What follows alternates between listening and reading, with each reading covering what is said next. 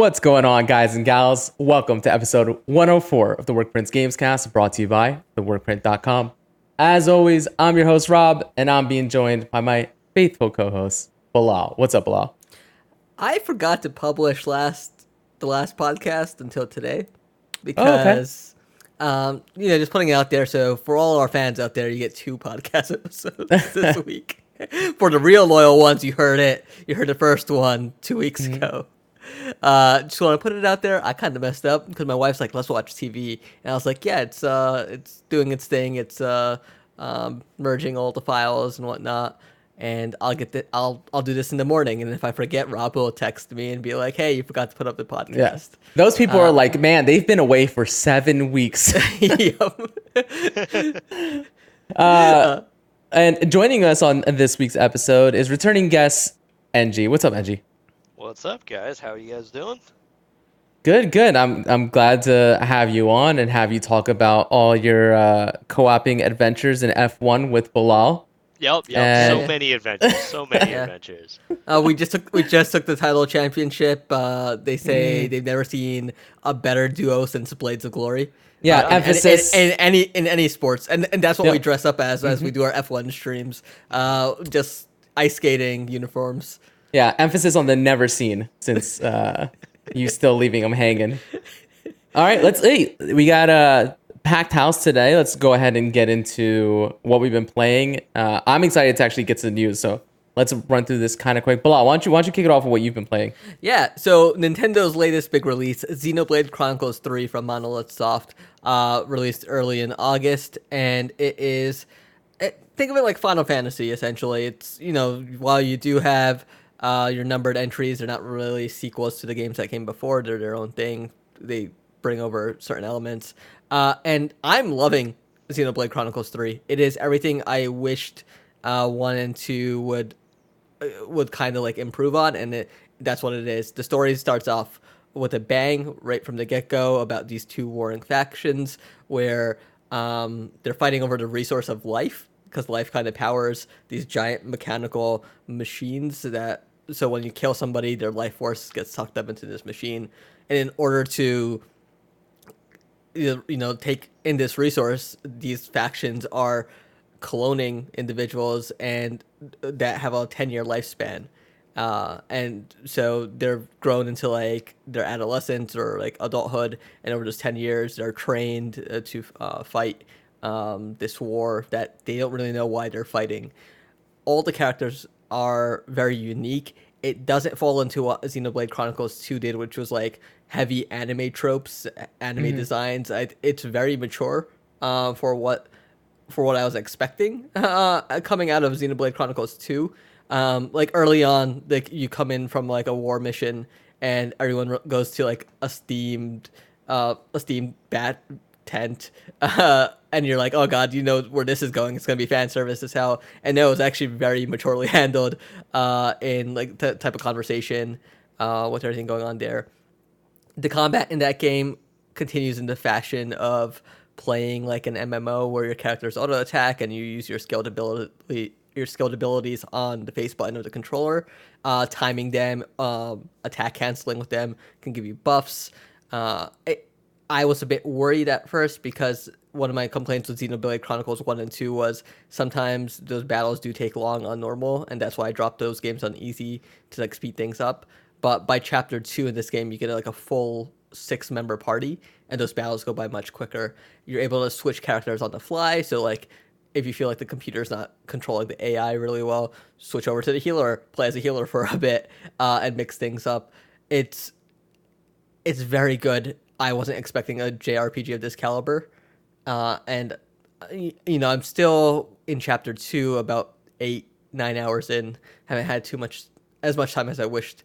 It's just sitting there in the back of my mind for the last couple of weeks.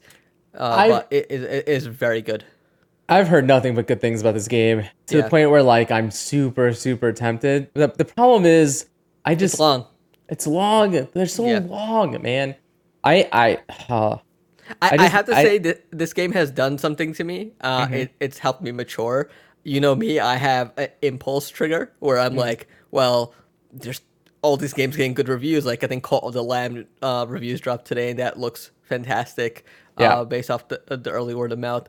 And I'm like, I really want to play that. I should get that. And then I was like, no, put that wallet away. You have 100 hours ahead of you in Xenoblade Chronicles 3. Let's finish what's on your plate. And so, it stopped me from buying other games. So, like, I want to see where this goes and how it plays out. I will say, like, even 9 hours in, there's new systems unlocking. It's still a little bit of tutorial of what's going on. But I think compared to Xenoblade 1 and 2, it does it at a good pace where it feels natural. Even with the story, it feels natural how you're unlocking and learning these new systems. So it doesn't feel like it's overbearing all at once. How's it run? Great. I think pretty smooth 30 frames. It would be nice if this thing could run on 60. I know people are, there's stories out there about how people are just emulating it on PC and whatnot. But for the handheld, it looks and runs a lot better than expected. It looks better on TV and docked, I'll say that much. You get a lot of anti-aliasing, like jagged edges in handheld, but it still runs and plays great. It's just not as clean as it is in docked. Oh man, am I gonna do this? Am I gonna end up playing this game? All right, well we'll see. Here, why don't we do this? Give me another week with this game. Yeah. Hopefully I can get another 20 hours into this. I spent a lot of the time I get to play is at night, and I ended up reading the manga for solo leveling, all 179 chapters in 6 days instead, because I just kind of got hooked. So I lost a lot of time there, but it was well worth it. So give me another week, and I'll give you my opinion on if this will truly be Game of the Year discussion. But coming out of the gates, it really grabbed me. Let me know, because the kids go back to school in like 2 weeks, so I actually get a decent amount of gaming time back, and so I might be able to fit this in. But listen, enough about JRPGs. NG, why don't you tell us what you've been playing lately? Well, I've also been playing a JRPG, a bit of a remake. However, Final Fantasy VII has always been near and dear to my heart. So when it finally released on the PC, I picked it up, and so far I've been. Wait! When it finally released on Steam, you picked it up. Exactly. And I picked it up, and it's been awesome so far. But because it's been such a long time since I played the original, there's definitely some times where things happen, and I'm like, wait a second. I don't think this happened in the original story. So they've definitely changed it up where it keeps you kind of on your toes, even for like people that know the story or are well accustomed. They've done enough where it's keeping me on my toes. I will say though, the funniest thing that I would say is that originally I like to play JRPGs in their original language in Japanese, but then just certain voices of certain characters just didn't mesh well, and then I wound up going to English, and it's been so much better so far. Barrett with the Japanese voice, just didn't work for me, and but so far it's been great. I think the mechanics are great, takes some getting used to, but the graphics just look absolutely phenomenal, absolutely phenomenal. And you're running this off of 3090 on top of that. Yep, I'm running it off a 3090 full 4K HDR on an 85-inch TV, so it just looks nice, fantastic. I know you don't have this on this list, and I do wanna say thank you for doing the biggest chore in video game history. NG took it upon himself to play this one Gloomhaven mission for us. took him 5-6 attempts because we were sick and tired of playing it, because there was a mechanic in it where you had to guide this NPC to the final room, to this altar, but that NPC Let's just say the computer AI is absolutely horrendous. It's a broken mission, and NG decided to do it himself. Oh yeah, I totally forgot about. But it was just it finally happened after 5 or 6 attempts, and I will say I'm not proud of it, but sometimes it happens. I set the game to the easiest difficulty, and it still took me 5 or 6 tries. That's how broken I think either the mission or the AI is. Sometimes you gotta do what you gotta do, Yeah, man. I think about this all the time when I'm playing a game and I hit a wall like that, and then I drop it down. It used to bother me, and I used to just beat my head over the wall over and over and over again until I got through. But now it's like, in 3 weeks I'm gonna be 36.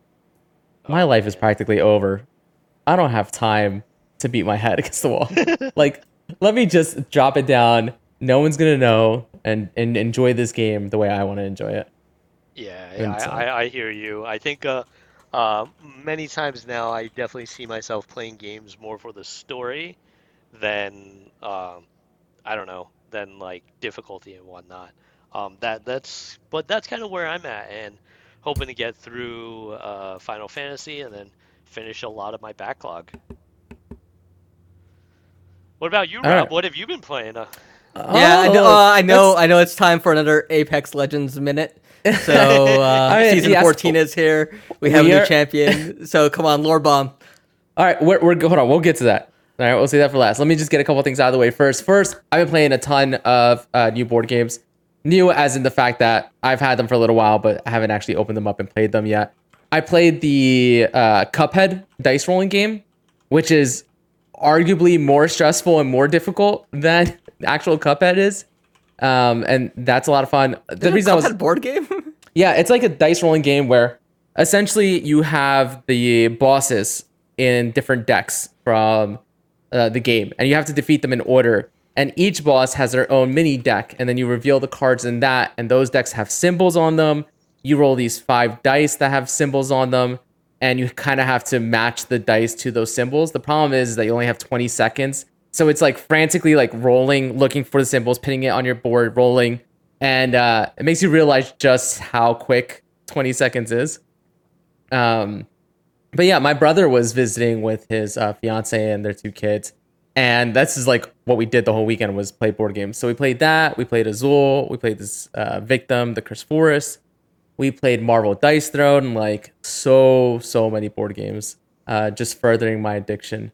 Also, heads up, if anybody wants to get into board games or is already into board games, I just saw that Target re-upped on their stock, and they have a bunch of like highly rated games in their board game section right now. Like, what did I pick up from there the other day? Oh my god, this is gonna kill me that I'm not remembering. Right? Oh, Dune Emporium.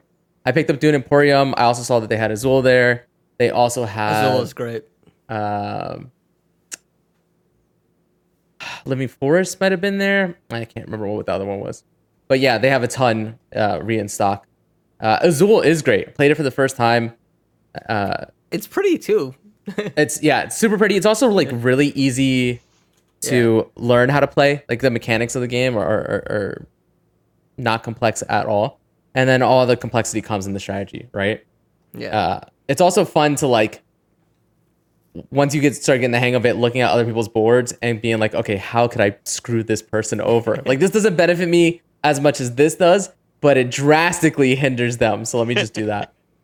My nephew introduced it to me, and I was like, okay, I get the hang of this, not too bad. And then he was already playing in strategy, and he's not gonna take it easy on me, even though it's my first time playing. And then lost a bad taste in my mouth.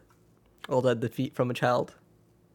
Yeah, no, it was definitely a hit. And then also, I love Dice Throne, and it was the first time my brother had played. But we also played. It was the first time I got to play 2v2, and Dice Throne is awesome, especially like if you're into video games, because it's essentially a fighting game with dice.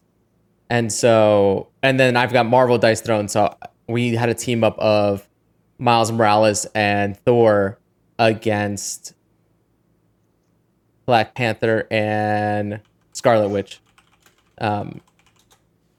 It's awesome. I highly recommend it. It feels like it's super well balanced too, because for the most part, every game and match I've ever played of Dice Throne has resulted in one person just barely winning by a couple hit points. And so I think Bilal is bringing up some. Yeah. You can actually see kind of what it looks like and how it's played. How easy, like, of these games you mentioned, like, what's the easiest to learn and set up? If you were to recommend. I think Dice Throne is super easy to learn and set up. Okay. Because I think that's always the toughest thing when it comes to some of these board games where it's... want to introduce it, but I never opened it, and then you open it and you're like, okay, wait, I need 2 hours of peace and quiet to decipher all this. So we played a game like that called Victim: The Cursed Forest. The problem with that one was it is kind of complex. I mean, it's actually not once you start playing it, but just sitting there and trying to read all of it, make sure we're doing everything right, and we still didn't do things right. I figured out later. And then the other thing is that it's this Thai company that makes and designs this board game, and the localization from Thai to English isn't the best, so there is some like issues with clarity. But Victim of Cursed Forest is very much, if you've ever played like Betrayal at House on the Hill, it is a horror game that starts cooperative and then turns into asymmetrical, with one person being the villain and the other people being like survivors essentially. We got absolutely worked, but again, it's because we were playing wrong, and a card that should have only lasted one round that was hindering us, we left it on the whole time, and so it was not a good look. But I love board games. I know. I just need a visit. I need to come down. Oh man, like NG as well. Like, I mean, we used to set up Gloomhaven. I used to arrive an hour early just to set up. And listen, you and NG want to, if Malia allows it, you and NG want to drive down. Drive down. All right, bring the whole family. You guys want to drive down and just play board games for a whole weekend? Like, that's basically what me and my brother and his family did. Yeah, and it was awesome. I love it. I think that sounds like an amazing weekend. Yeah. We were. I actually threw out PAX Unplugged to a couple of friends because that's in Philly in December. Yeah. I should follow up with everyone on that because that's the board game convention, and like just go for a day and enjoy it. I would absolutely go. All right. I was Philly. Yeah, Philly.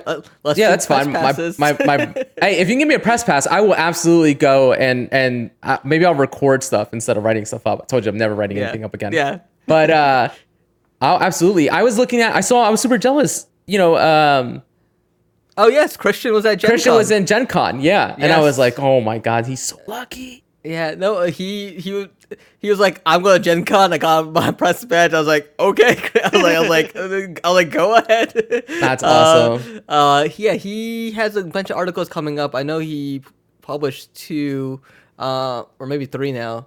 He's published 3. There was The Great American Male Race, Master Dater, and Cult of the Deep. And I think those last 2 went up yesterday and today. And so he has a few more articles coming out of what games he checked out at Gen Con. I told him, I'm like, don't go crazy. Just enjoy yourself at the convention and cover what you want to cover. The last thing you want to do is make your hobby work. Yeah, right. For sure. Yeah. All right. So as far as video games are concerned, I haven't started playing that Dead by Daylight dating sim, Hooked on You. What? Ooh. Mm-hmm. It was announced like, I don't know, 6 months ago, something like that, and then got its release last week. It's an actual fairly little fanfare. I was kind of surprised when it popped up on my Twitter feed that it had dropped, because I did not realize that they had even announced an actual release date. I don't know if they did or if they just like kind of stealth dropped it and then announced it. But are you just dating murderers? Yes. So there are 4. They showcase 5 of the killers, but so far I've only been able to interact with 4 of the killers from Dead by Daylight. There's the Trapper, there's Wraith, there is the Spirit, and then the Huntress. And I love games like Doki Doki Literature Club. I love Boyfriend Dungeon. I like visual novels, and I do enjoy dating sims, right? And so, I mean, if they're good, I should say. And so I was super, super excited about this.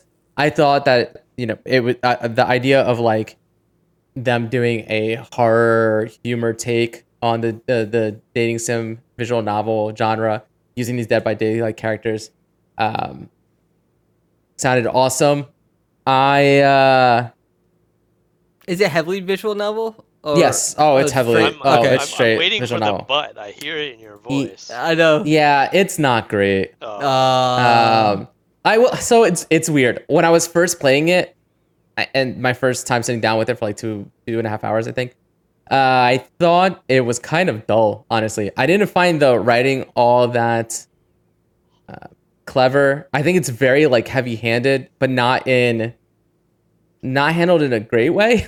Also, it's clear that this was made on a small budget, and there are some on visual novels. I think one of the biggest crimes is like things not being grammatically correct or words missing, and there being like what are essentially typos. I don't know, man. I played it again. That was my first impression. I played it some more today and actually finished the playthrough of it. Here's another thing that kind of bothered me is that I was pursuing the one killer, the spirit, the whole time. And when you make a truly bad choice, you can get murdered in this game. And then you just restart your save and you start from there. And so I made one bad choice at one point, which I can't believe got me killed. But then from that point on, I made all the right choices. And I made all the choices that she found acceptable. And like, I end up sleeping with her in the end, right? I mean, they don't show anything. It's funny for a game that kind of advertises it as being like this super horny version of Dead by Daylight. It is not very at all. It's actually like very kind of PG-13. And so I end up sleeping with her just for the next scene for her to go, yeah, actually, we're not going to last. We're not going to make it, you know? And it's like, that's what? Like, I played this game for what? Yeah. And right, exactly. And so I got this ending that turns out isn't the good ending or the bad ending. It's just like a mediocre ending, I guess. And I end up looking it up, and it turns out that a mini game, that's the other thing. It's visual novels, and then every once in a while there's this mini game that's supposed to be like the generator mini game in Dead by Daylight, where you're just hitting the space bar in time on a spinning dial. And it turns out that because in this game of spin the bottle in the very beginning, I didn't land on her 3 times and go on that one date with her, which is like a nothing date, honestly. Like it doesn't advance anything storyline wise, regardless of who you go on the date with. And that is why I didn't get the good ending. It was literally just that one mini game early in the beginning. And so the one good thing is now knowing exactly what I need to do to get the good ending, I was able to play through it again in like 15 minutes because I had already gotten all the dialogue choices. I had already seen all the dialogue for the run I was making. Yeah. And so I could just hold down fast forward, and then I made a save right before that mini game. Because the other thing is that mini game, all the other mini games are doable. That mini game feels like straight luck, like just impossible to control who you're gonna land on. And so I kept reloading, save, reloading. And then I got the good ending with her. Yeah. And, no spoilers here, but you do end up like happily ever after, in a sense. And I was like, okay, let me go and do the bad ending now, right? Because the bad ending, all I have to do is change one choice at the very end. And I already have a save at the very end. Because once you beat it, your save is from right before the end part. Before your final choice, I guess. And so I reload it. I choose the bad ending, and which, spoilers, the bad ending is you break her heart. So like you reject her. And then I felt like sad after.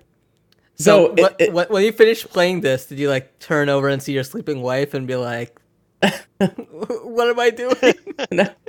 No.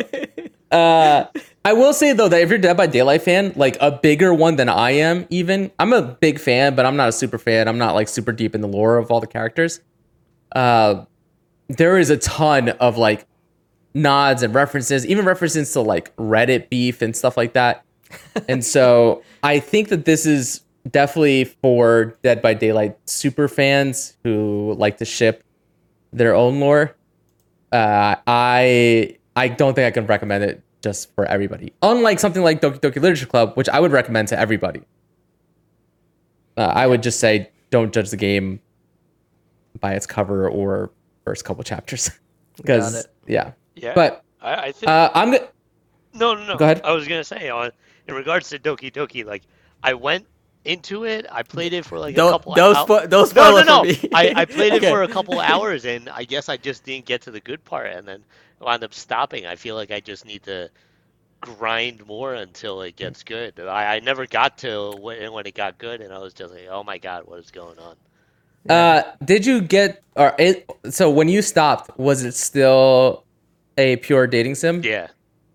Okay, yeah, you haven't. Okay, I gotta keep going. You Then. haven't. I'll Yeah, keep I going. don't want to. I don't want to. Yep, I don't yep. want to spoil. I mean, even that's a spoiler, but like, yeah, you got to. You got to I'll keep keep going, going. and then come And- back on here and tell me how it's one of the greatest games you've ever played. Sure. And Jin and I have to live stream Doki Doki Literature Club as well. Oh, that would be great. I would. Let's do that. One of you guys play, live stream it, and I'll just hang out in Discord and comment in the background without giving anything away. That's interesting. That's a good you choice. decided to do that, huh? Yeah. I'm No, but I listen. The reality is, I think I'm going to go back and play through, because that's the other thing about this is it basically tells you that you have to play through this multiple times, and kind of I think I'm gonna have to get the good and bad ending for every single one of the killers, and so each playthrough. For For a the most game part. you don't seem to be enjoying, you're I really mean- putting a lot into that. Yeah, I kind of just want to see. I just want to see how it. all right, Rob. Anyway. just for your knowledge, according to Steam, I only have 33 minutes of playtime on Doki Doki. Oh yeah, you're not. Then you're not 33 minutes. at that point. Yeah, I think Bilal is closer. Bilal, you never hit the corner either on that, right? I never did. I put Okay. I started it with Maliha, and then she was like, "This Yeah. is boring," and then Yeah. I bought it on Switch, and then Yeah. I got distracted with, let's say, League of Legends. Can we? Let's say yeah. Can we do a stream of one of you guys playing this I'm- soon? Can we set that up? I'm down. It's not a long game. I'm down. I mean, I think in total, it's like maybe 5.5 hours. Really? That's it? Yes. All right, yes, that's I'll it. find 5.5 hours and I'll do it. All right. All right. Last bit that I've been playing is Apex Legends. Season 14 is out. man. We're going to be talking about the new character later on in the news. They've made some changes. The rank split for the start is Kings Canyon, the original map.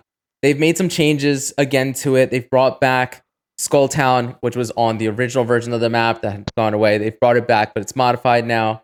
I think that's the biggest change as far as the map is concerned. Well, did everyone like Skulltown though? Yes. Was that a Yes. controversial change when they made No, it? yes and no. I think the problem and one of the reasons they got rid of it is because the original Kings Canyon, 12 teams, even in ranked, 12 teams were landing Skull Town. Oh, And gotcha. so it was one of those things where Tilted like, Towers. yeah, exactly. And so I think that's why they did it. I will say that playing on Kings Canyon again, and it's been a while since I have, it makes me appreciate just how good they've gotten at map design, because I love that original map, and now playing it, I'm like, oh, I see why these newer maps are the way they are and why I enjoy them so much more. It's just like the idea of third parties is baked into how the other maps are designed, and they weren't into this map. And so this map is very much like, you start a fight, you finish the fight, get ready, because there's another team already at your door, you know? Yeah. This map just lends itself to that. One of the changes they did make, I will say that I am still getting used to, but I think is a good change, is they've made the first circle start to close in earlier. So you have to kind of loot much quicker, and you got to be careful taking fights on the outside. It also, not only does it start, or I can't remember if it starts sooner or if it starts later, but it closes much faster. But you have to start thinking about that, because you're trapped in the storm for much longer, and they've also made the storm hurt a little bit more, which is one of those things where last season you saw a lot of ranked players and even like pro teams, you've seen them hanging out in the storm for quite a while just because you could in those first two circles and survive, and now that is much less viable. I ended season 13 because of life, because of vacations and COVID, and then catching up on work, stuff like that. I had fallen off age. I had fallen off on like the second half of season 13, and then finally hopped on with some friends just for like the last 2 days, and I just went off. I mean, I had at one point won 7 consecutive ranked matches between 2 days. back to back to back to back to back to back to back. And so that just, I mean, gave me the itch again. And where I'm back to, I played yesterday with the first day of this season 14.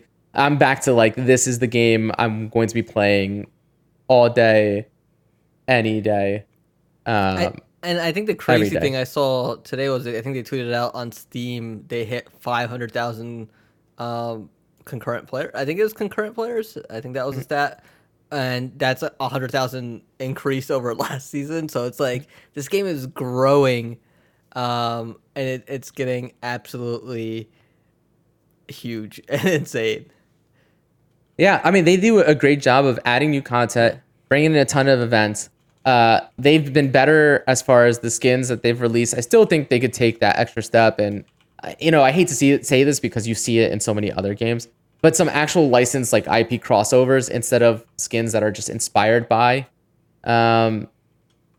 certain IPs and pop culture. I think that would go a long way. Yeah. They do a great job also of balancing legends and changing up the meta. And so far, I am really enjoying. Does it feel significant? Does it feel significant season to season? I would say yes. Mostly because, like I said, the balancing of characters goes a long way. Like last season, you saw everybody playing a Valkyrie. There was a Valkyrie on every single team, and because they brought her down a little and nerfed her a little bit, you're seeing more variety. And so even that, seeing variety in Legends being played, lends itself to feeling different. Also, yeah, the new POIs they introduced in the map, the way they change up the weapons, like they nerfed hipfire across the board and introduced a new hop up for pistols and SMGs, which is a laser sight to make hipfire more accurate that way. And that is changing up the meta a little bit as well. You're not seeing as many people rocking like sniper R301 because the R301 you could use at mid range and you could hipfire and it was deadly accurate at hip firing. And so I think it really does feel different season to season. I think the biggest problem is that because of skill-based matchmaking and Apex, I can tell you that it's awesome and it's so much fun and you should play, but you shouldn't play with me. Yeah. Right.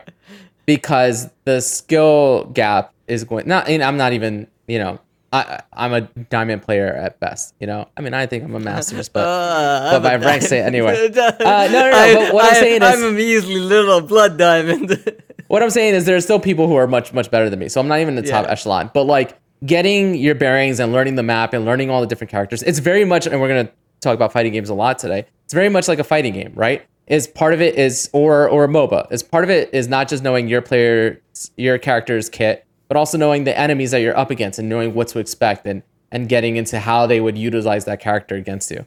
And so, I'm having an absolute blast so far. That's awesome. And that wraps up what we've been playing. Let's go ahead and get into the news. First off, let's talk about EVO. EVO was this past weekend. For those that know the what is the full name? Evolution Fighting Championship? Yeah, EVO Evolution Fighting Championship. Yeah. Is an annual fighting game tournament where you have usually the biggest and most popular games at the time being played in what casino is it? Is it MGM over there? Mandalay Bay. Mandalay Bay, yeah. On since 1996, and the cool thing about this year is that the past 2 years, because of COVID, they've moved to online, and now in 2022, it was the first time back with in-person play, which was a great thing for the scene. I mean, I think PlayStation also purchased the tournament, the rights to the tournament, and from what I've seen and just like general reactions, it seems the production values and just like the way the show's been handled has been a vast improvement, having like a big sponsor behind it. I will say that like it being back on land and it being in person is how it's meant to be. The reason I love EVO is even when I'm watching fighting games that I don't understand, there's something about a fighting game that people can just sit there and watch and be like, oh, this looks awesome, right? Like it's visually appealing, because you can understand like this character is hitting that character over and over and over again, and there's some flashes and sparkles happening on stage, and you can enjoy it without getting into the nitty gritty of understanding like what a DP is or what frames are and what's safe on frame and what's not, like and so you can still enjoy it. But when you are like into a particular game and you understand the nuances of the fighting game mechanics and stuff like that, watching it and then hearing the crowd like pop off, or even seeing a competitor pop off after they win a match, there's nothing like it, honestly. 100%. And I will say, having watched other esports and whatnot, I do think the commentators for the streams for the FGC in general are definitely some of the best. Like, while exactly to your point, you might not know all the lingo, all the things they're doing, I do think they dissect it down in a way that, just gets you hyped. And definitely with those pop-off moments, I think the FGC is definitely one of those esports that it's very unique to esports. I never watched like a league match and watched a pop off after a win, whereas I can think of so many EVO moments, right? From EVO moment 37 to Hmm. 2019 Goichi versus Sonic Fox in DBZ Fighters to Pakistan coming to the EVO for the first time ever. Like, just so many iconic moments within the FGC Yeah, and EVO.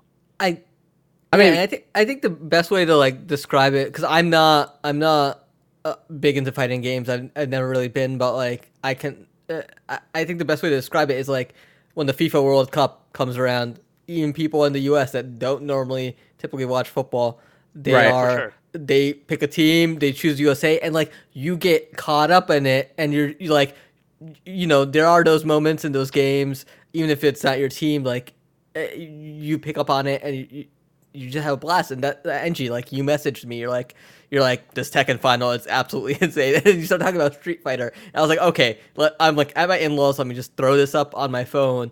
And I was sitting there and I was watching it, instantly hooked, for both Tekken and for Street Fighter.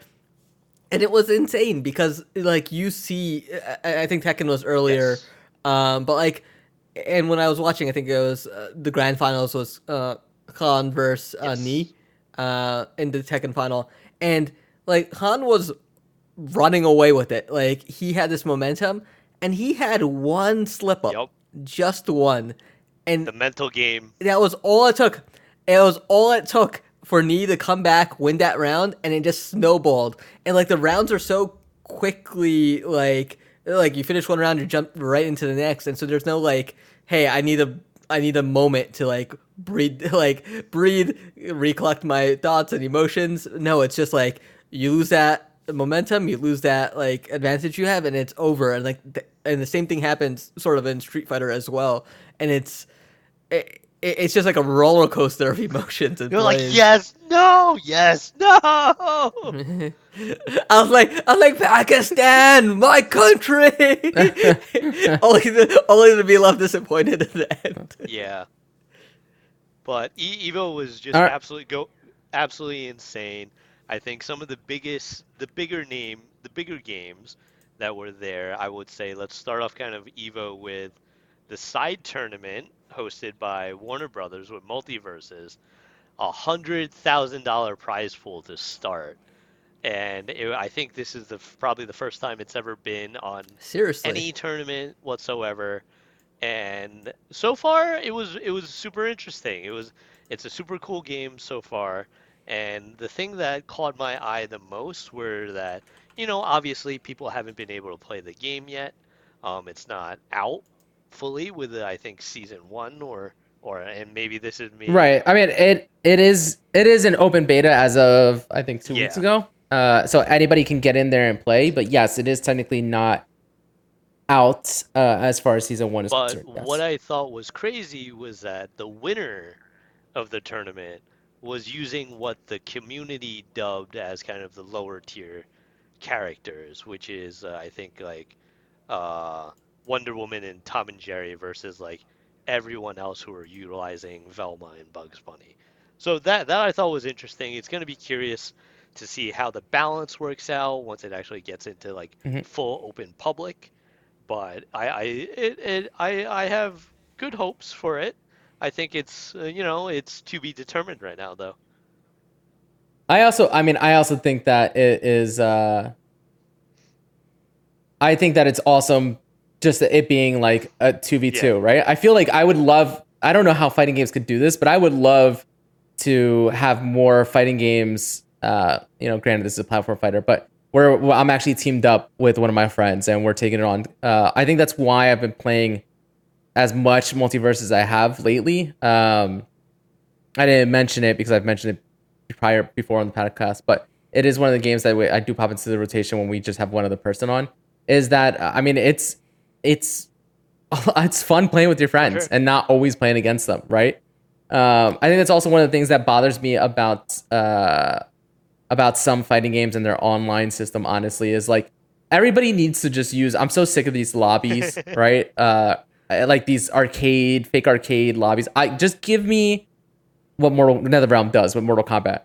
I want King of the Hill where we're all just our names on the side. I can just make a lobby, invite everybody in, and then we're watching each other fight, and then swoop it back in. Like I don't know. I all of this is to say that I love that this as an Evo thing was like it was two people winning and not just one. And I just thought that it was a cool moment to see these two guys like pop off and hug and like be just super, super excited, especially as you said, this was like the inaugural big event for this game.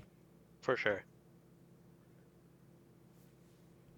You guys need to download this and play. This does have crossplay, Oh. so Does we can it? make that Okay. work. Yep. And All right. So, Go ahead. A quick question for multiverses. Yes. Right now, I know season 1 is going to bring a battle pass, but like, is it just in the open beta right now? Is there a battle pass? There is a like super short battle pass, not Okay. the length of what would normally be the battle pass length, but there is one currently. Yes. Easy to finish or definitely a grind? No, I think it's going to be easy to finish. I mean, it's definitely going to be the thing with all these battle passes. It's very much going to be like I need to get in there every day to do my dailies and to do those missions. But I think it's going to be fairly. I think it's going to be fairly easy to do if this is your game, right? Okay. I think it pits it more in line with like a Fortnite or an Apex Legends battle pass than it does say a Halo Infinite battle pass. Got it. But yeah, okay. So let's talk about some of the announcements that were actually made at EVO. I'm just gonna go down this list provided to us by Event Hubs. Marvel vs. Capcom 2 meets Arcade 1-Up. So nobody has been able to officially purchase Marvel vs. Capcom 2 since the remaster was pulled from digital stores in 2013.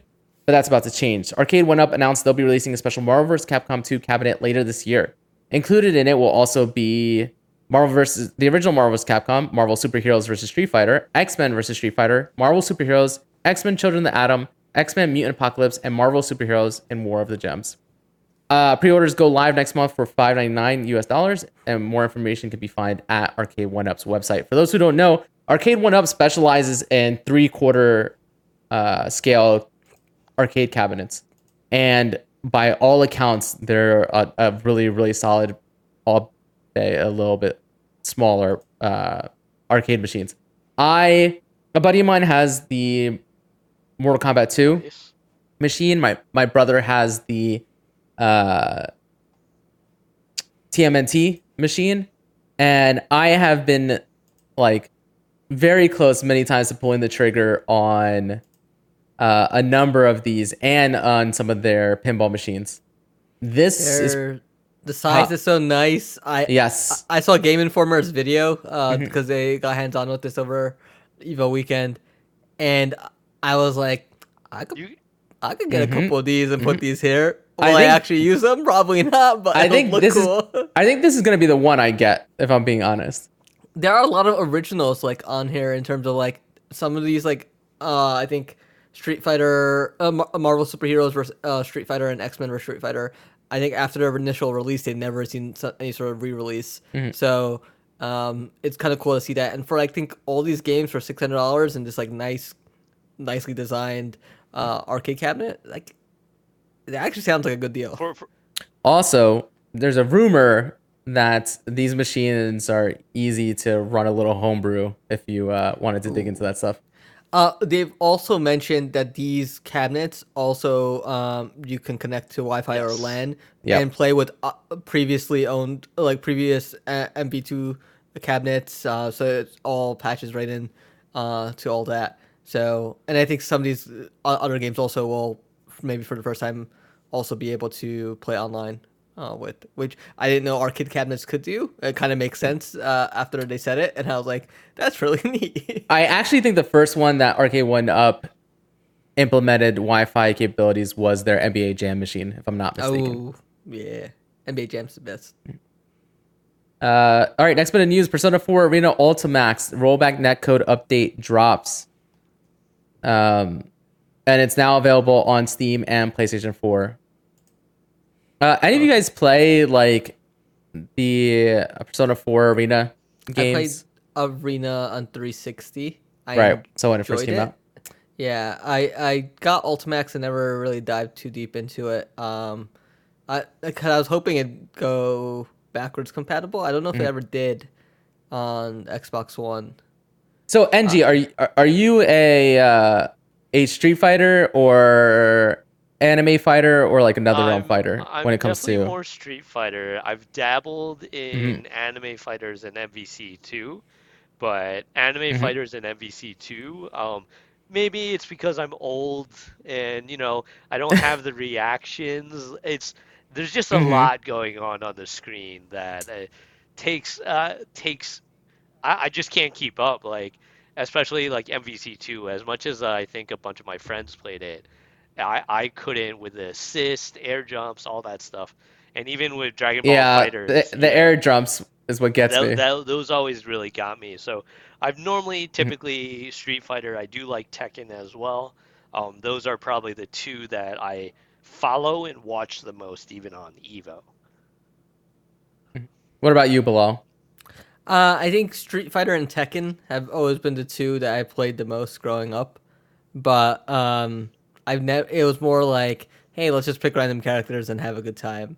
I did mess with some Soul Calibur in high school, but that never stuck. I will say though, Mhm. while Mhm. Yeah. while I don't play them, oh my God, I would totally. I've watched DBZ Fighters on Evo. I'll watch it all day, and like I understand it, but can I execute it? No way. I can't execute the combos. I can't do it. Have you Yeah. played I DBZ have. Fighters? I didn't think it was that difficult to execute. I mean, at high Well, level play maybe, but well, I mean, at my level of play, I'm like I'm doing cool shit. yeah. So that is the thing about DB fighters is that it has auto combos in Yes. it, right? And Yeah. so you will get some level of combo. Obviously, he's talking about some of the stuff that you saw on Evo with assists and resets and stuff like Reflex, that. yeah, all But that stuff. Knowing when yeah, to burst, etc. yeah, Like yep. I not And, there yeah, I mean, I'm trash at Dragon Ball Fighters, but I do for enjoy sure. playing it. And so that's the thing. For me, we talked about this during the pre-show. Is that like the only one I've ever been more than half decent at was Killer Instinct when it released on the Xbox One, and part of that is because of how good the training system is and the tutorial is in that, and the advanced tutorial. Um, but I mean, I literally the amount of fighting games that I have purchased over the past few years versus how much time I've put into them is honestly sickening. Um, but because I love all of them, but I just don't stick with Yeah. them. And part of it is because, I don't, it's not, those aren't the type of games my friends groups usually get into. Actually, the games that usually last the longest are the Mortal Kombat, the NetherRealm games. That one sticks with us for usually like a month or so. But I yeah, mean, man. This is what I love. This is part of the reason why I love Evo is I watch Evo and I'm like, all right, I'm gonna start playing Strive yep. again. I'm gonna play some more Dragon Ball Fighters. Like let's DBZ go. Fighters, according to Steam, I've logged 3.5 hours, and I'm even very Mhm. surprised about this. Street Fighter 5, I have logged 33.4 hours on Street All Fighter. But right. I mean, So it definitely tells you where your priorities are. but yeah, like Uh, keep going. yeah. No, I was just going to the next bit of news. So Umbral Core trailer was launched. The indie fighting game Umbral Core was first unveiled earlier this summer, and developers released a teaser trailer for the upcoming title to show off the early gameplay and talk about some details. This dark and atmospheric fighter will release an open alpha later this year, as well as a Kickstarter to help them reach their full vision. I'm this close to deleting Kickstarter off of my phone, because Yeah, it's dangerous, it is. Oh, it is. especially for board games, man. It's just like it is very, very dangerous. I was with my brother the other day, and he's like, "Oh, how many projects do you have back that still haven't like been sent to you?" And I was like, "Oh, like not that many." And it's many. It is many. your wife gives you the side eye from across the room. Like it's the one thing she's like one. Okay, two. so real quick side tangent. This is how bad my board game hobby has become. My daughter's birthday party was this past Saturday. That's why my brother was in town. No. Her birthday party was this past Saturday, and then she had a friend's birthday party the next day. So we went to Target Sunday morning to go buy another gift for the person whose party it was.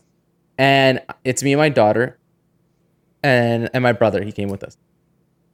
I told you that I had that information about Target restocking, and it's because I went in there, stared at the aisle for a while, only walked out with Dune Imperium. All right.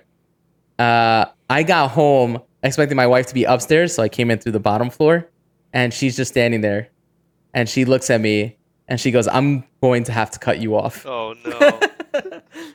And so I made a promise that I wouldn't buy any more until close to Christmas time.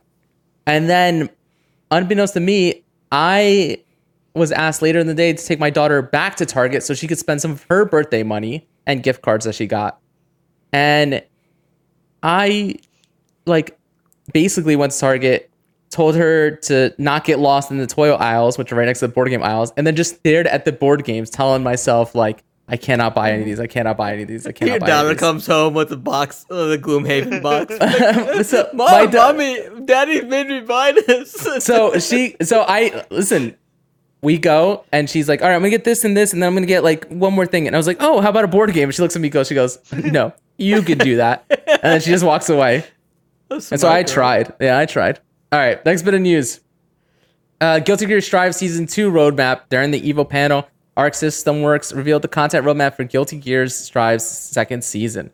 A cross-play beta test between PlayStation and PC players is planned to release sometime this fall, followed by the full update shortly after. The other thing they announced was they have one more DLC character releasing this year during the fall. Oh, wait, hold on. This doesn't include the fact that they revealed a character releasing the same day on August 8th as the announcement in the form of Bridget. Yeah. And man, I tell you, the arena just completely popped off when that announcement got made that it was the same day. And it's just another reason why I love that EVO is back in person.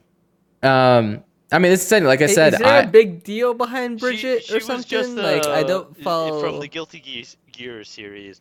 It was a really popular character back in the day. So for them to bring it back, that's why people were so hyped about it, because it was a character that they might have played in prior versions that they really enjoyed. Man. And listen, I'm gonna admit, when I saw that trailer, I'm not a huge fan of. I have Guilty Gear Strive, and I think I started actually following it when the last game came out, and then I didn't really play it much, but did watch it when it was on EVO and stuff like that. So I have no affinity for Bridget prior to this, but watching that trailer, they look like they're a lot of fun to play, and so I'm probably going to pick that up. Another announcement: crossplay for King of Fighters 15 and rollback for Samurai Showdown were announced. I mean, we're going to see see a lot of that, right? Is rollback netcode is getting added to pretty much any game out there with a player base, and you're going to see that being touted in future releases of games too, because in 2022, the community has spoken. Rollback netcode is what they want, and it is how fighting games should be played when it comes to online. Especially fighting games online. It's a necessity at this point. Yeah. Another announcement: Marie is coming in Skullgirls. Developers of Skullgirls announced Marie will be the final DLC character coming to second Encore Season Pass following Black Dahlia. The interesting story for me behind this is the developers of Skullgirls. I mean, it was what was the developer called? Something Labs, right? But then there was that controversy surrounding the head of the studio, the founder of the studio, and the fact that he would just double down on everything, just like didn't care when it resigned, and so they the publisher ended up buying out the rights to kind of finish out this DLC for Skullgirls and to kind of keep the game alive. But I'm interested to see what they do next. Anytime there's an announcement of like final DLC, I always wonder, are we going to see a Skullgirls 2 or are we going to see just a new IP from these developers? But she'll be playable sometime in 2023. Multiversus Season 1 roadmap. So they released a look. Rick and Morty will be coming to the game as 2 separate characters. And the official launch of Season 1 is also set to bring it with it Multiversus ranked online mode and a classic arcade mode. Players will also be able to obtain additional cosmetic items like LeBron James as Robin and Valkyrie Bugs Bunny costumes. That's pretty funny. That's pretty neat. Yeah. I think the Valkyrie Bugs Bunny costume That's a classic. is hilarious. Yeah. That's more for us than it is for the other kids. It is 100%. I mean, I think that's one of the things I really like about Multiversus too, is that they are like, there are nods to different characters in different moments in their history. And even the fact that there are different characters, like the fact that Arya Stark is in there. There are different characters that are going to appeal to different age groups, different generations. I'm really high on Multiversus, honestly. And so next bit news, Dragon Ball Fighter Z is getting rollback netcode with a catch. The catch being that you'll have to upgrade their current copies of Dragon Ball Fighter Z because the rollback patch is only coming to the newly announced PlayStation 5 and Xbox Series XS versions of the game, as well as PC. So Xbox One and PlayStation 4 will not be getting the rollback netcode. I mean, I'm glad it's a free upgrade for us. Yes. Yep. On next-gen consoles, so that's really cool. But the content support has officially ended after 4 years, and no more balance patches. Yeah, I mean, it's been 4 years, sure. so I hope they're working on Oops All Goku. That is what this game is already. Yeah. There's like 42 Goku in this game. Yeah, no, I mean, I would like to see what they could do with other anime property. Like My Hero came out huge, and then it kind of just like petered out. Yes, listen. Give Arc System all the anime IPs and let them do their magic with those games. Because go to One Piece. Like you could have literally like 50 years of DLC characters with One Piece.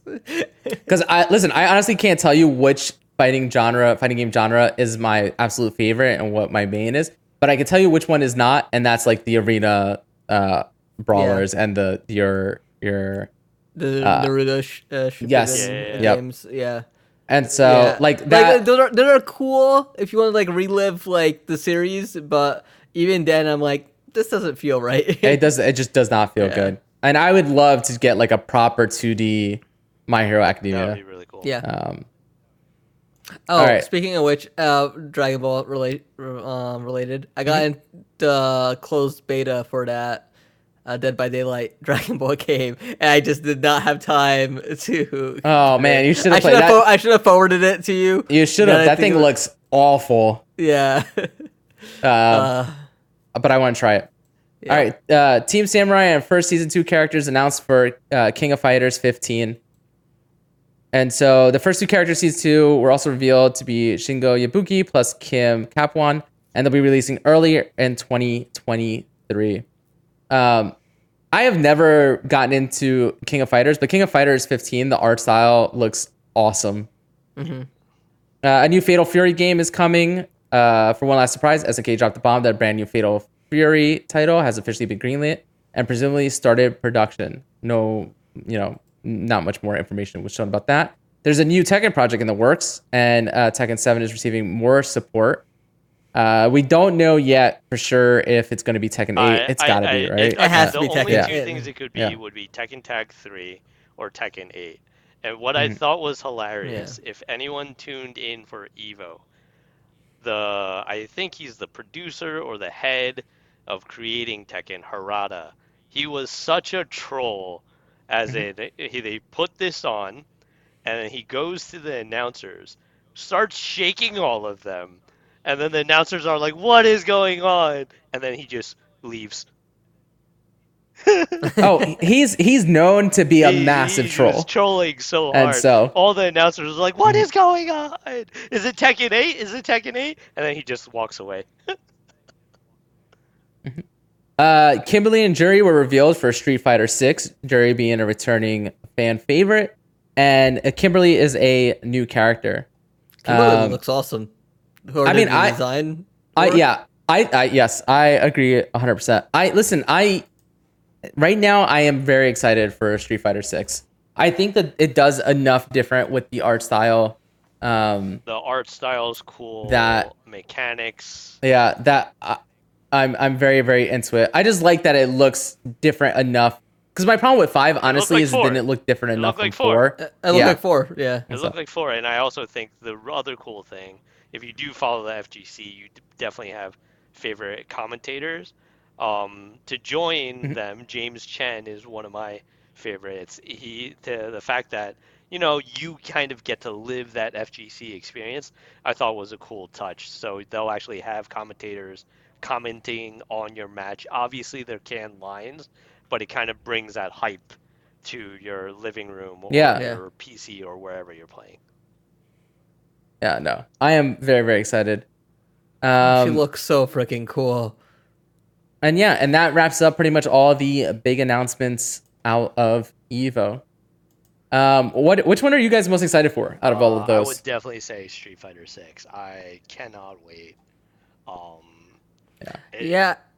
I think I agree with you. I think that's the one that I am most excited for. I'm also, like I said, I stated earlier, I think I'm gonna get Bridget and start getting back into Guilty Gear Strive, even though I am terrible at it. Like, I haven't put a ton of hours. I've put maybe 3 or 4 hours. That game just hasn't clicked with me yet.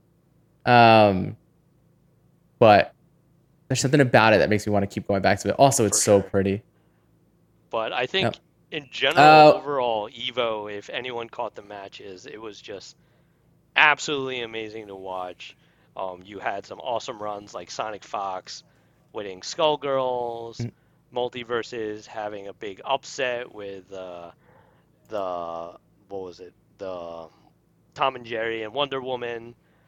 Didn't really follow MK or DBZ, but Tekken and EVO. Tekken, all of a sudden, Pakistan on the map, a region no one even ever thought of to be in the FGC until 2019, when this no-name boy, Arslan, comes from Pakistan, wins EVO Japan, and then proceeds to win EVO US that same year. It was absolutely amazing. A lot of us were probably wondering if we'll get the run back of Arslan versus Nee. We didn't, but Khan, during the grand finals, oh my god, he got super close, but one fatal misstep and lost all his momentum and confidence and started second guessing his combos, and it was pretty much over. And for Street Fighter, as I've kind of been saying, Street Fighter is personally near and dear to me. And obviously, we're in the U.S. I was rooting for our 2 U.S. players, Just the Kid and IDOM. Just the Kid has been doing amazing, but IDOM, out of nowhere, just absolutely made this epic run through top 8. Yes, he lost to Kawano from Japan, but he put up a great show. He beats Mr. Crimson, one of the best players in the EU, beats Daigo, a 30-year veteran with many EVO moments to his name, then proceeds. I mean, and the most famous EVO moment, and you mentioned it earlier, EVO moment 37. That is that Daigo parry even to this day when I watch it, I get so It hyped. was, It's impossible and not to. then Tokido, who is a prior EVO Street Fighter V champion, and Gachi-kun, who was a CPT champion, to then face Kawano. What I thought was, because I've been in the FGC for a while and have been following it, what I thought were the two coolest things was, one, Idom with this epic run, he was using a mid-tier character versus everyone else who was using top tier, Dalsim, Luke, Guile, Colleen, etc. He was beating all these guys with a mid-tier and like making them look like nothing. Like he 3-0 Tokido, 3-1 Daigo. And the other cool thing was that both Kawano and He's Idom a are super young. They're like kind of like the next generation in the FGC compared to like Daigo, who's been around for 30 years, Tokido probably 20 plus years. It's cool to see kind of fresh young blood and kind of new faces and younger pros in the scene. Yeah. And what really impressed me about Idom too was like he was using a controller. He wasn't even using a fight stick, which is like not something I expected in the finals. So it means I have a do. chance. EVO 2024. It's Come at it's only come at me. $10 to enter, Bilal. Yeah. Is it really? Yeah, I mean, listen, I've already talked about this before. I am going to We're gonna send Rob. go. I'm gonna go at some point. No, we're gonna enter you into a contest, Rob. Just a tournament. You choose one game. All right, and the last bit of news, if you want to call it, what last moment we want to talk about from EVO, is we do have to talk about this this Cell Yell that happened. Angie, you wanna Yeah, Want me to just play go this? ahead and play it. So when DBZ first came out, the Cell Yell was kind of iconic, and it's just one of those that the community can get into and participate in. It's one of those things that they did. But what I think what caught everyone's attention is that I don't know who, they skipped the intro, and to kind of make sure that the community gets to be a part of it and whatnot, they remade the match just so they could have this moment. And you hear it, they're like, oh no, why? And then immediate rematch just to redo the intro scene. And if you hear it, it just feels Yeah. so hype when everyone starts yelling from the intro. Yeah. So one of the things is one of the reasons they had skipped it in the first place was because the tournament was already running late, and it was, you know, I think at this point it was like 1:00 in the morning, Yeah. 1:30, something like that. And so the crowd was fading a little bit, even though it was still a massive crowd there. So the energy levels were low. And they're watching Dragon Ball Fighters, and for the most part, nobody had picked Cell as a lead-off character on their team, and that's the only way to get the Cell Yell.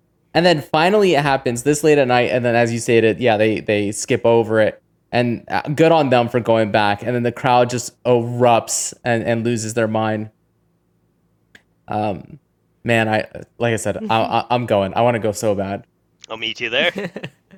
That's awesome. All right. Speaking of, we mentioned multiverses earlier, but it looks like that the season 1 has been delayed to an unspecified later date. It was originally announced for August 9th launch, but they had to push it back a little bit farther, which is fine. I mean, if that's what it takes to get it out in working condition. I think that the game so far, I haven't seen any major issues and is running really, really well. I also think it's smart to kind of build off of any momentum they might have gotten from the attention at EVO this weekend by making sure that this is in the best state it could possibly be. Yeah. I mean, you mentioned it was like a classic arcade mode and ranked, so And ranked, you know, you want to make sure all that's running smoothly and people don't feel like they're wasting their time. All right. Now, finally, out of EVO news, let's go ahead and run through these as fast as we can. So, Square Enix Tactics Ogres remake is finally official. RPG Tactics Ogre Let Us Cling Together is coming to Nintendo Switch, PlayStation 4, PlayStation 5, and Windows PC this November. The announcement confirms months of leaks and sneak peeks at the game titled Tactics Ogre Reborn that will bring the Super NES era classic to modern platforms. So that's the name of the remake being released. I do not care about this. You guys care? I do. I like the tile-based strategy games. I'm you know, the indifferent. Final I'm Fantasy shopping for a Tactics. pair of shoes right now. Yeah.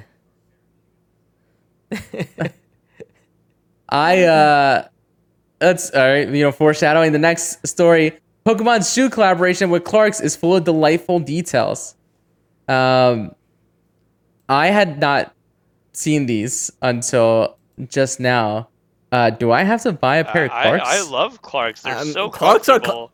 Clarks They're are so comfortable. And Yeah. then I see Pikachu on it, and I'm like, oh, fuck. Yeah. So the newest Pokemon collaboration, at least where shoes are concerned, is with the long-running brand Clarks. The Clarks collaboration puts Pikachu theming on the brand's iconic Wallaby shoe, and it's available now. The Wallabies come in 2 fun colorways. There's black for the more low-key among us, though there's still a vibrant Pokeball on the back, or a cheery yellow for those who want to celebrate their favorite electric-type Pokemon. Both pairs have a very cool embossed print of Pikachu in different poses all over the suede uppers. If it wasn't for the fact that all I ever wear are sneakers, I would potentially grab a pair of these. I just don't know what those yellow ones would match with. Yeah, I want to buy the black ones and see if I can pull them off at a wedding. No, I was gonna go. I bet you could. I just don't know what I would match it with. What am I gonna wear where it's not sticking out like a sore thumb? It's very tough to match. Oh, they have a third one on the site that's coming soon. Yeah. Yeah, that one is more like that one's more low key with just the yellow Pikachu. It's still kind of nice though. All right. See. Oh my god, this is expensive. $180. I don't know if I'd say. I think that's about right. That's 3 video games, Rob. Yeah, let's not talk about shoes and how much they cost. Next bit of news: Apex Legends' new character Vantage is a sniper with an affinity for heights. So I mentioned earlier that we would get to this part. With every season comes the release of a new legend. So here's your little bit of lore dump. So the only reason that Vantage is in the Apex games is because she's trying to bring attention to the imprisonment of her mother, who she believes has been wrongfully imprisoned. However, if you watched any of the lore videos leading up to this release, her mother was on a prison transport ship that crash landed on this deserted planet, or it's implied that it's a deserted planet. And so she was raised, Vantage herself was raised in the wilderness. It's very much like you guys ever watch Hana on Amazon Prime? It's very much kind of like that, right? Where this being taught how to survive. And so she ends up exploring a little bit farther than she should, gets herself kind of in some trouble and is hurt. And because they're on a deserted planet without a lot of resources, her mom activates her, at this point, 20-something-year-old tracker that she's been had on her, and gets picked up, and that's how she saves her daughter's life and is imprisoned. And her kit, like I said, Vantage is a sniper, and her kit all revolves around there. So her passive ability allows her to aim down sights to scout with an eyepiece, and it uses a bullet drop indicator to show where your shots will land. So normally on almost all sites, there is a red dot or the equivalent of a red dot. When you're aiming down the sights with her, it adds this kind of like blue circle as well. And the blue circle shows you where the bullet drop will actually happen. So you kind of have to ignore the red dot of the scope and use that blue circle. And that will give you more accurate shots. And it seems pretty good, if I'm being honest. Nice. So you mean there's finally a character that'll teach me how bullet drop works? I mean, I don't know if she'll teach you how it works, or if you'll just you'll be able to ignore it and not have to worry about it, because now you'll know exactly where it happens. Yeah, no, because that's the one thing I can never figure out in games with bullet drop is like, how much higher do I need to aim? But it also depends on distance. Yeah, right. But it's hard to tell. I don't know how people figure it out. I mean, it's just hours and hours of playing, right? And then honestly, the best strategy is if you're going to use a weapon that you're using at a distance like that has bullet drop, just shoot your shots, right? Like, so hopefully one of them will land. Her tactical ability is Echo Relocation. So she is actually accompanied by this bat-like creature called Echo. And so she kind of like throws him out and then can reposition him and then launch herself towards him, right? To kind of launch up into the air. And then has a second jump she can do in the air to get a little bit more distance. So her ability to relocate and to close the gap is really, really strong. I think you're going to see a lot of like crazy plays out of people playing her. Her last ability, her ultimate, is Sniper's Mark. So she has a custom sniper rifle as her ultimate that marks enemy targets and will apply a damage bonus for her and for her teammates. And so it's interesting because, yes, she is very much a sniper character, but because she does have Echo, she's able to close the gap. And so I think it kind of solves, like, one of my biggest problems, honestly, is when I'm playing with somebody who insists on using the sniper, and then we get damage down and we get like a knock, and I call out like, "Hey, let's push," and they're still all the way back there, like taking pop shots, and it takes forever for them to kind of get in the mix. But at least now with her, they can close that gap faster. And so, I mean, I haven't played as her in game yet. I was in the firing range with her for a little bit. And she seems really, really cool. I think that's because I typically shy away from the sniper game. I will probably not use her much, but I do think she's a cool addition. And I like having her on my team. Okay. Sticking with first-person shooter, Call of Duty Modern Warfare 2 beta and reveal event set for September. Does it feel like with E3 not being here, that the Call of Duty events and information are getting later and later in the year? Yeah, I feel like they get more time and they're not forced to do a stage show. So kind of works out for them as long as it looks good. Yeah. So it's going to get 2 multiplayer beta weekends in September. The first will be for PlayStation 4 and PlayStation 5. And the second will be a cross-play beta, including all platforms. If this Activision merger goes through, I think this is so funny that how drastically things are going to change, where this partnership where PlayStation was getting everything first, at some point it's going to expire, and then you're going to see it happen with Xbox. Is kind of nutty. It's also kind. No, I was going to say it's also. I mean, that's kind of the reason too why you saw like some of the information come out of Brazil, where Sony lawyers were talking about just the kind of power that Call of Duty has and how it influences people's buying choices, and having it associated with one console or another is a huge for sure mover in the industry. I think what I don't understand, and maybe this is me, like from a while ago, I'm like, I feel like didn't Modern Warfare 2 come out like I'm like, wait a second. That was like Xbox, like Red Ring of Death times. Yeah, that was your grandpappy's Modern Warfare. Yeah. So actually, this is Call of Duty Modern Warfare 2 parentheses TOO. So it's Modern Warfare 2. And so because they did it. What was it? 2019 is when they released the Call of Duty Modern Warfare, where they brought the Modern Warfare name back, but didn't add anything else to it. Just kind of rebooted with similar characters. It's not like it's like a soft reboot, right? Because they're not retelling the story. I don't even think they're changing up some of the history. No, but don't confuse this with the Modern Warfare remaster. Right, correct. Which or they had done. Remaster as well. Right. Which is the ones you're familiar with. I'm talking about the 2009 Modern Warfare 2. Yeah. Yeah. Yeah, no, they just were like, hey, those titles sold well. Let's take those names and confuse people even more. I mean, and not for nothing, the Modern Warfare from a few years ago or whatever, was very good. And so I am kind of excited to see. I feel like I played that. They had see a battle this in royale, action, and or am I thinking about something else? Yeah. Oh gosh. No. Warzone started with the Modern Warfare. When Modern Warfare came out, Warzone came out after that.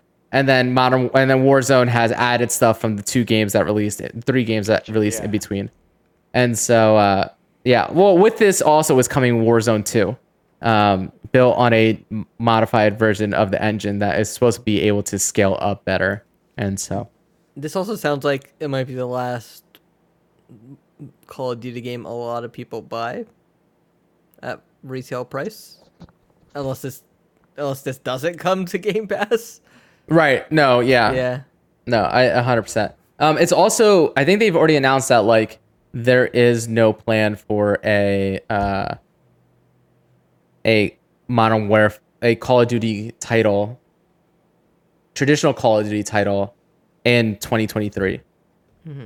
And so, I mean, there's rumors as to, them releasing some sort of premium. They've already said they're going to release some sort of premium content. It's just not going to be a brand new Call of Duty. And so there's rumors as to what that premium content will be and whether or not it'll be the long rumored zombie standalone game. Boo. All right. Next bit of news. This one is a bummer. Marvel's Midnight Suns gets delayed. Now has a staggered platform release. The game expected in October was delayed once again. The exact launch window is within the 2023 fiscal year, which means it will be released before March 31st, 2023, at least on some consoles. So the title will launch later this fiscal year on Windows PC, Series X and S, and PlayStation 5. The Xbox One, PlayStation 4, and Nintendo Switch versions will follow at a later date. I don't know, man. I get it, but like this is what, like the third time, the second time it's been delayed. Like, that just hurts. It's a bummer because I was really excited about this being one of the fall games that I play. And 2023 is already so packed. Like the first quarter is insane. Yep. All right. Next bit of news: Sonic the Hedgehog 3 movie has been confirmed and will arrive on December 20th, 2024. Everybody here see the second Sonic the Hedgehog movie? Hell yeah. Have you seen the Sonic movies? Oh my god. They are better than use my Paramount Plus account. You have it. Watch them. They're great. They're great. They're better than they have any right to be. Absolutely. To the point where like, all right, cool. I'm glad that they're doing a third one. I'll be there. Yeah, we still don't know if Jim Carrey will be reprising his role, but even if they don't bring him back, I think I'm good to go. Right? He says, he's semi-retired, and so. But like Dr. Robotnik is like a main character in Sonic. Ugh. Yeah.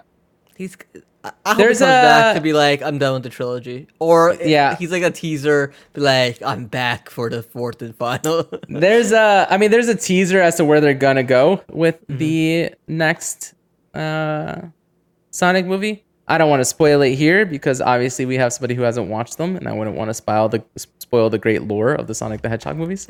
But they've got it locked and loaded. I think they can do it with what's coming. Yeah, I think they could do it without bringing him back. I think that'd be fine. All right. The PlayStation Plus library keeps getting bigger and keeps forgetting the classics. That's all I want. Coming to Sony's Games on Demand service starting August 16th is Bugsnax, Dead by Daylight, Ghost Recon Wildlands, Metro Exodus, Monopoly Madness, Monopoly Plus, Trials of Mana, Yakuza Kiwami 2, Yakuza 0, and Uno. And I believe they announced that all the mainline Yakuza games are going to be coming to... over the course of the next year. Yeah, PlayStation Plus at some point. Yep. Yeah.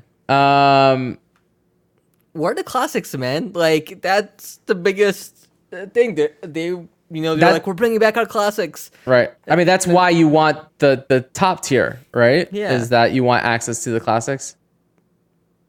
Like, I want to play those PS1, PS2 games. Like, I think, it's funny. I think it's just weird. I think because they don't release their titles day and date, like their first party titles day and date, I just don't care about the upgraded PlayStation Plus because I do have Game Pass, right? I do have Game Pass. I have a Game Pass Ultimate. I've already been getting these games. I'm getting a lot of the same games they're announcing here.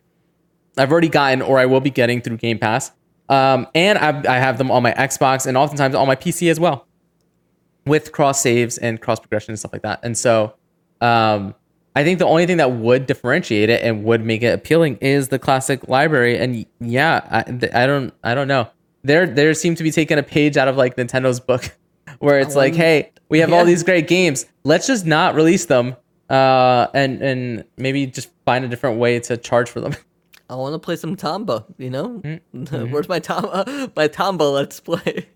I would love to play some PlayStation 2 era Space Jam. I loved that game. Even though I'm sure it's not a good game by today's standards, I loved that game. Yeah. All right. Let's move on. We got a couple of announcement streams. Everything announced at Wednesday's Pokemon Presents stream. Bilal, you want to take this over since you are our resident Pokemon expert? Well, no, the Pokemon expert here is NG because he ruined my love of Pokemon Just back in high school. because I'm a very competitive individual that understands strategy and beat a team of 6 Pokemon with 1 Pokemon, that's not my fault. It is. You ruined Pokemon for me. NG, when you battle other players, do you use like the status effects abilities that don't do any damage, but like people will sleep and stuff like that? No, you're a coward. So hang on. Fight me like a man. Yes. This was back in high school. It's a fun little story. This was back in high school. Bilal and I ran track together, and we both had Pokemon. And Bilal was like, "Oh, let's battle." I was like, "Okay, I'll give you an." Bilal, you ran. Yeah. You ran track. Yeah. Oh, I didn't know you could run. Well, when he wasn't running, we were battling Pokemon. So I was like, I'll give you an advantage. You can use a team of 6 Pokemon, whoever you want, and I will just use 1. I will use 1 Pokemon, and that's it. And he was like, oh, yeah, I got this. I used, I think, I don't, no, it was Shed Ninja. Said Ninja. And he only has 1 HP. But the thing is, he will only get damaged if Bilal has a type that's stronger, an attack type that's strong against bug type. And he had no idea I was using bug type. So every single one of his attacks did not help. And then I just started, chipping away and beat him. He just couldn't attack me. From that moment on, I went home, tore up my Pokemon Master certificate. I was like, you know what? I'm a master in the story. I'm a PvE player. Yeah, exactly. Yeah, no, that's where it matters. Let this be a lesson. If anybody ever challenges you and the challenge seems way balanced in your favor, just know you're gonna lose. Yeah. I just got cocky, Oak said I was a Pokemon master. I collected all 151. But little did I know, it sucked. No, so for Scarlet and Violet, they showed off the new legendary Pokemon, which you get apparently as starting Pokemon. Not as your starter, but like you get them early on in the game, and they're like flying motorcycles. They've also announced these new. They're replacing Gigantamax with like this gem type Pokemon. They're like crystal-esque. If you pre-order the game, you get like a flying Pikachu version of it, which looks really cool. They announced for Pokemon Go the Ultra Beast event that's taking place on Saturday, August 27th, which happens to coincide with the day we moved my son's birthday party to, so I'm gonna miss out on this entire event. And the part of me is like, why are you missing out on it? Because I have a birthday party for my son. Yeah. There's some Pokemon Unite and Master EX news, but whatever. I don't know anyone that cares about that stuff. Yeah, it's funny. I don't know why I didn't stick with Pokemon Unite. Actually, that's not true. I know why. It's because, once again, Nintendo's lack of a party system makes online games with friends a chore. If I want to play, I could play in handheld, sit on my computer, and go on Discord. But then that's 3 extra steps, and I'd much rather be playing on my TV the way I do with every other console. And so, I don't know. It's frustrating. I saw the Scarlet and Violet stuff. This is going to be another Pokemon game that I pick up that I play for 25 hours and stop right before the final 4, because that's what I've done with like the past 5. Listen, we should have a tournament and show Angie who the real Pokemon masters All are. right, I'm down. Let's do it. All right. We make a lot of plans to do like tournaments and competitions on this site. And then We just got like, now we have Angie here. We just gotta like call him out, have Oh him my buy a God. Nintendo Switch, and then I'm gonna buy a Nintendo All right, hold Switch on. and then no one's First- gonna play with me again. God damn it. First we need to get him to buy a All right, webcam. all right. Then Yes. we I'll get get a the Nintendo Switch. webcam, and I will if you Yep. want me to. I'll probably get a webcam this weekend, and I don't think I'm doing anything. I was gonna game this weekend. I will stream Doki Doki Literature Club. If you're telling me it's 5 hours, I will make 5 hours this weekend and stream that. Let's do it. All right, Bilal, All right. why don't you get into this next story too, so I can look up exactly how long it took me to play Doki Doki. Okay. Splatoon 3 had its direct. God, I forgot this was happening today. They showed off some new weapons. A bow like Tri-Stinger that fires a spread shot of paint that can be charged up for a powerful shot. And this Splatana wiper, a windshield wiper like sword that sends out waves of ink. It can be charged up for a powerful slash as well. They showed off some new stages, different customization options, because Splatoon is also all about fashion.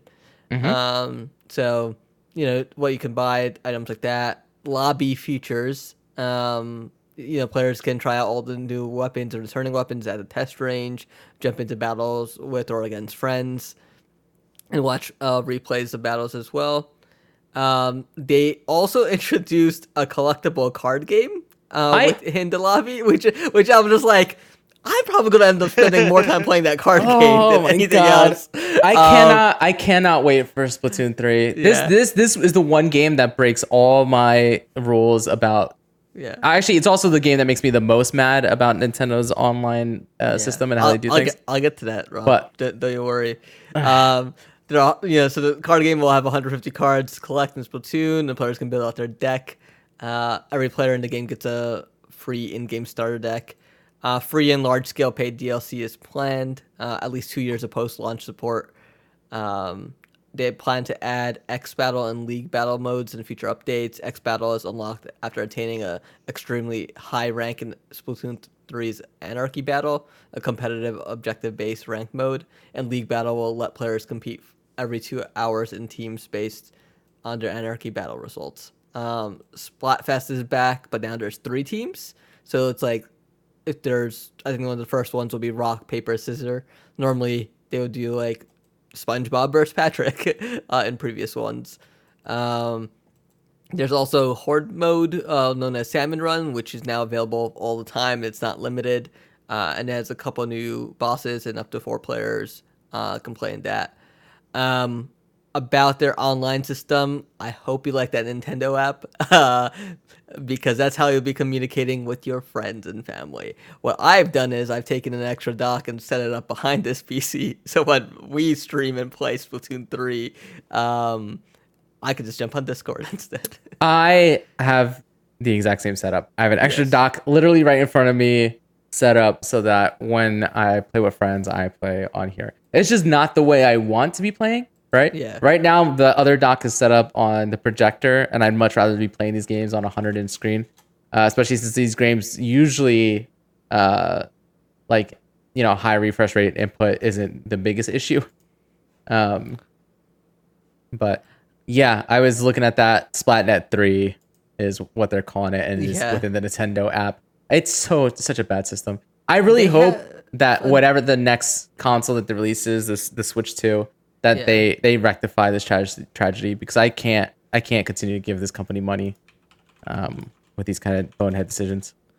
And there's a demo coming as well, right? Because the game comes out September 9th.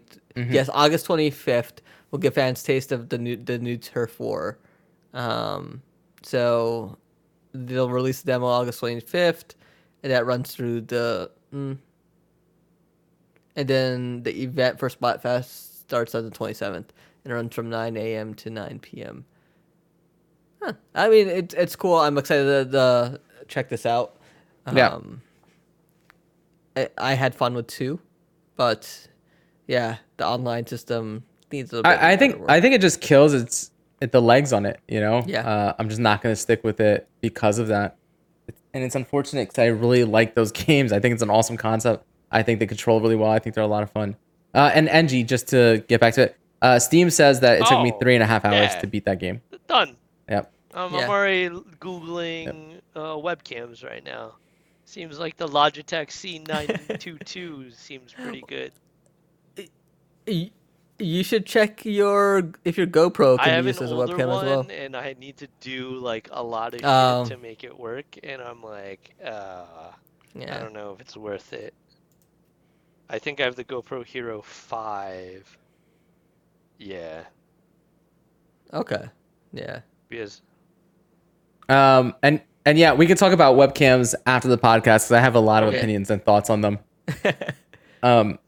But that wraps up the news. Bilal, why don't you let people know where they can follow you, where they can follow the site? You guys can follow The Workprint over at theworkprint.com and find us on social medias on Facebook, Twitter, Instagram. Do a quick search for The Workprint. We stream live usually Wednesday nights for the podcast over at twitch.tv/theworkprint. And you can find our podcast as well on all your favorite podcast feeds. Look up The Workprint as well there, and you'll find us in our giant feed, which includes the Gamescast as well as TV reviews and other interviews we've done across the site. If you head over to theworkprint.com, you can find, as previously mentioned, a lot of great stories from Gen Con about board games, what we do in the Shadow reviews. We just had a game review from Simon Wang about Tokoyo, the Tower of Perpetuity, that he reviewed. So that's up on the site. And we also have Josh Spear doing reviews for Who Do You Think You Are, which is a show about celebrities looking into their ancestry and trying to learn more about themselves. Got a lot of great content going up on the site, so be sure to check that out. To hear my thoughts on Xenoblade Chronicles 3 and Rob's reactions of closing a trunk on my head, you can find me on Twitter at Bilal_beyond. Rob, how about you? Actually, NG, what about you? Where can people follow you if they wanted to stalk you? No, sorry, stay up to date with what's going on with you. I'm active on Instagram at _EENGEE. That's it. All right, and as for me, you can find me across all social media and all console platforms at SunnyVice20, SUNNYVICE20. And as I stated before, the kids are going back to school in a couple weeks, and that will free up some time. We're going to get some day streams up in here. And hopefully I can, like I said, I need to put this board game habit to some use and start making some videos. I might do some, how to plays and tutorial videos and stuff like that, or maybe just some gameplay videos. I just got to figure out the actual setup for it. But hopefully that'll be coming soon. But yeah, thank you guys. NG, thank you so much for joining us this week. Yeah. Bilal, thank you for taking time out of your busy schedule. No problem. Bilal, give me a reminder. You're out of town soon-ish? No, I am all in town for the foreseeable future. Okay. All right. Yeah. Cool. So we should be back to our regular scheduled program every week going forward. Yes. All right. And thank you to everyone who popped into the live stream, everybody who's listening after, and got the joy of listening to 2 episodes back to back in the same week. And until next time, bye-bye.